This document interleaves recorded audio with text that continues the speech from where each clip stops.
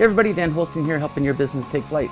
This week I want to share with you the training methodology that flight instructors use to help brand new pilots fly planes safely and how you can apply it at your business to train your staff more quickly and be able to delegate more effectively. So if you're looking to save time in your business, stick around for this one.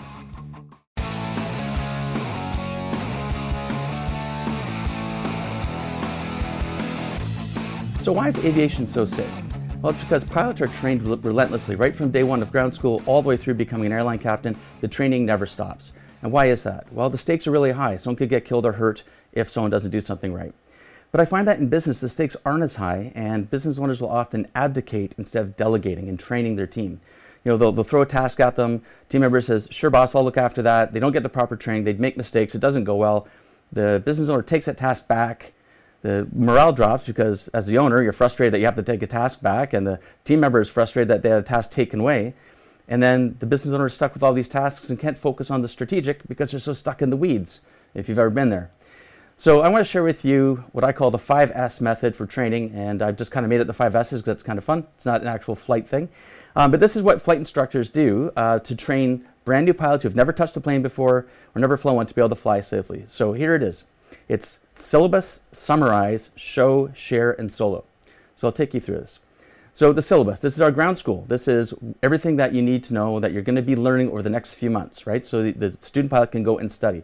So that would be like in your business, giving your team member an onboarding process or a training curriculum saying, here's the things I want you to learn over the next few months and be able to take these responsibilities on to be able to grow your role and to save me time and help me be more effective. So you're going to give them that syllabus or that curriculum of what you want them to self-study. The next is you're going to take one of those tasks and you're going to summarize or brief. So when you summarize, you explain this is what we're going to do. This is what's required to do this function. Here's the resources that you need. Here's how much time it should take. And that's similar to the flight instructor summarizing a maneuver or something like that the student pilot is going to eventually do. They brief it or summarize. Here are the steps to do what we're going to do. Here's where we're going to start. Here's where we're going to end up. This is what we do along the way. The next thing is we're going to show. So the flight instructor will say, watch this, and not hold my beer and watch this, but just watch this. And the student pilot sits back, watches the instructor perform the maneuver. So you're observing in this case. So that's the show portion. Same for you when you're training a team member. You show them how to do the procedure or create the outcome that you're looking for. They're just going to watch and observe, take notes, and ask questions.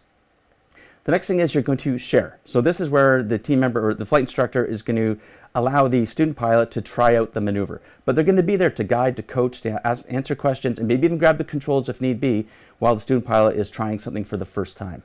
So that's what you want to do with your team member. When they go through a process the first time, you want to be there with them to help them make sure that it gets done correctly and that they learn along the way, they're not making mistakes.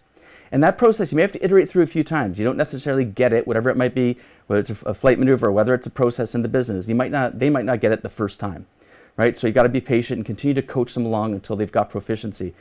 When you see there's proficiency, now it's time to solo. And that's where the flight instructor would let a student take the plane on their own or perform a maneuver and be hands-off and let the student do their own recovery unless things went really bad.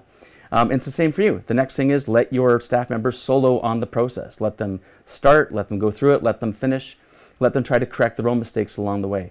And what you're going to see here is it takes a little while to do this. It takes a bit of time. But guess what?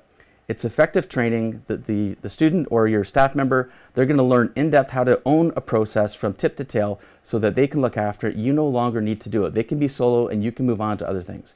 So I hope you'll find this method helpful for training folks in your business and get some of your time back because your team is getting more effective and taking on more responsibility so that they can grow as well. Hey, if we're not already connected on LinkedIn, please connect with me. If you're seeing this on YouTube, hit subscribe and the notification bell so you can get upcoming content. And I wish you a fantastic week of training your students. Catch you next time. Hey, thanks for listening to our episode today. I hope that you found it of value. If you did, please give us a 5-star rating. And if you know someone else that might find it valuable, please share. Thanks so much and have a fantastic day.